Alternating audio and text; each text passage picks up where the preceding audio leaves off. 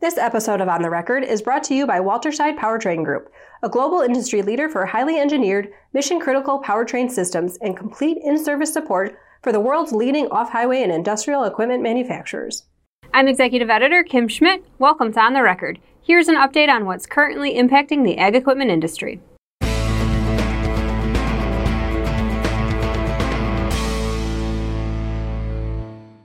The major farm equipment manufacturers have turned to leasing machinery to offset declining demand for their equipment. According to an October Wall Street Journal report, more than one-third of the financed purchases of Deere high-horsepower tractors and construction equipment are being leased to farmers and builders. Leasing levels are about double the rate they were in 2012, when the U.S. farm equipment market was booming because of high crop prices. The report also pointed out that more than 40% of the high-horsepower tractors CNH has sold annually in the U.S. since 2014 have been leased, up from 25% in 2012. High levels of lease returns contributed to bloated used equipment inventories for dealers following a drop-off in new equipment sales started in 2014. Deere says it has taken steps to avoid a replay of that scenario. During a conference call with analysts following the release of its fiscal year 2019 fourth quarter earnings, John Lagemann, Deere's Senior Vice President of Ag and Turf Sales and Marketing, said, "Although the overall used equipment market continues to be quite stable, our lease return rates remain at elevated levels. At the same time, we've taken actions to reduce our matured lease inventory. First, we've adjusted lease residual values to better reflect the current environment. Next, we've announced changes to our leasing program that will include a risk-sharing mechanism with our dealers to ensure alignment. And lastly, we will realign our performance and incentive structures in order to increase dealer collaboration in our collective remarketing efforts."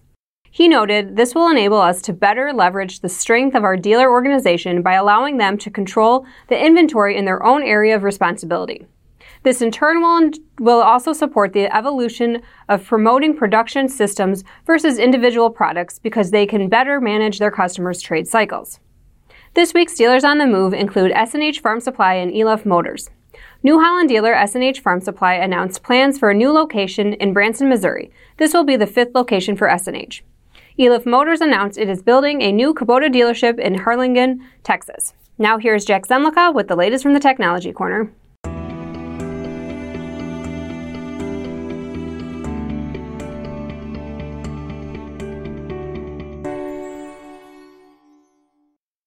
Thanks, Kim. The logic of bigger is better with ag machinery comes with operational and economic considerations. Farmers have to weigh the efficiency of covering more acres with the cost of purchasing larger equipment.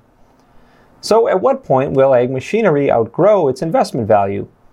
It may be sooner than you think, says Cambridge, Illinois farmer Monty Bottens, who suggests that the advancements in equipment automation and robotics could change the equipment purchasing model. Bottens was part of a farmer panel that participated in Ag Equipment Intelligence's 2020 Executive Briefing Virtual Summit. He shared his thought process on a movement toward farming as a service and away from the traditional buying and trading of large ag equipment. So as a farmer, I look at how much loss in depreciation I get. It's really getting to a point where it isn't worth it. So can we have robotic harvesters, robotic planting equipment come in and we pay? Because when I look at pricing out a lease tractor right now, $33,000 a year for 450 hours, and I look at the number of acres that's going to run over, and it's like, that's $15 an acre. Okay, well, that $15 an acre, now I got to put an implement on that and kind of stuff. So can I go ahead and just pay the service to come in, $35 an acre, plant my crops and done, and robotic? I think that's the way we got to look at it, is farmer don't need to buy a tractor. Farmer needs a crop. Okay, so we got to think about the end goal. I want healthy soil. I want maximized yield with maximized profit. Okay, if I have to buy a tractor today to do it, I'll buy that tractor. Tomorrow, if I don't have to buy that tractor and I can just lease or hire or rent somebody to do that, that requires less capital and less of a balance sheet. You can learn more about the 2020 Executive Briefing and how to access archived recordings from the virtual event at agequipmentintelligence.com. Back to you, Kim. Thanks, Jack. So far, $10.3 billion of the $14.5 billion of USDA's 2019 Market Facilitation Program has been paid out to farmers. According to AgriPulse, the Ag Agency will decide in January whether to issue the third part of the program. But there's no guarantee that farmers will see the other $4 billion or so of the payments designed to compensate those impacted by trade disputes. This is because the recent U.S.-China trade agreement, which reportedly includes between $40 to $50 billion in agricultural purchases, could result in USDA holding off on issuing the third tranche of the program. Ashish Gupta, analyst with Stephens, said in a note, "With a Phase 1 trade deal announced, we wonder if Deere's guidance, down 5% for fiscal year 2020, will end up being conservative, or if the lack of market facilitation payments will end up being a headwind in 2020. A potential third payment could occur in January, getting farmers to the $14.5 billion budgeted. However, farmers may not receive any other payments in 2020. Former USDA chief economist Joseph Glauber estimates U.S. farmers will have a $10.7 billion net income benefit in 2019. We do not believe Chinese purchases will be enough to offset lost MFP, said Gupta. If there are no further payments, we worry 2020 U.S. large ag could end up being worse than down 5% that Deere projected. Gupta also noted that as of December 16th, China had not confirmed that they would make the $40 to $50 billion in agricultural purchases. Whether net income from MFP, crop receipts, PLC, or ARC payments, we think farmers use net income to buy equipment, said Gupta. We believe profitable farmers are potential equipment buyers looking to shield taxes, regardless of the source of income. Thus, with the removal of MFP, we think there's a downside risk to current equipment demand forecasts. According to USDA's Economic Research Services most recent report, the 2019 forecast for net cash farm income is $119 billion. But the Farm Credit Administration says, based on the USDA's historical forecast accuracy, farm income could be as low as $115.1 billion or as high as $136.2 billion. Ag Equipment Intelligence got an exclusive interview with Nebraska Governor Pete Ricketts while touring the Klaus Harzwinkel factory in Germany. He was there as part of a trade delegation. The purpose of the trip was to recruit German companies that may be interested in doing business in the U.S. to do so in Nebraska. Ricketts says the relationship the state has with Klaus adds credibility to those discussions. According to Ricketts, ag and manufacturing are the top two industries for Nebraska, and he adds that they have the second-to-best regulatory environment in the states. Workforce is a big concern for manufacturers, and Ricketts says the state is putting a large focus on developing its workforce. We're working on workforce. We've been expanding our registered apprenticeship training like you heard here today. That program with the state of Nebraska, the U.S. Department of Labor, we've increased that by 44% since 2016. In fact, now we've got over 4,700 people participating in that program.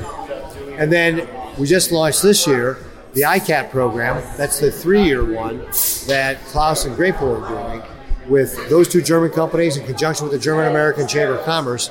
And now we'll be looking to expand that to other American companies in our state as well. So one of the concerns that companies have is, where do I get the workforce? We've got the best people in the world. We talk to them about how we're developing them. We've got other programs too, like our Developing Youth Talent Initiative, which is a grant program that starts off where we get companies to work with schools in 7th and 8th grade. So starting with those 12 and 13-year-olds, exposing them to the careers that are available in manufacturing, that then they can follow through with a career academy in high school, get the dual education with community college, and then take that on in either to like an ICAP program, apprenticeship type program, maybe it's a certification program for welding, maybe it's a 2-year degree at one of our community colleges.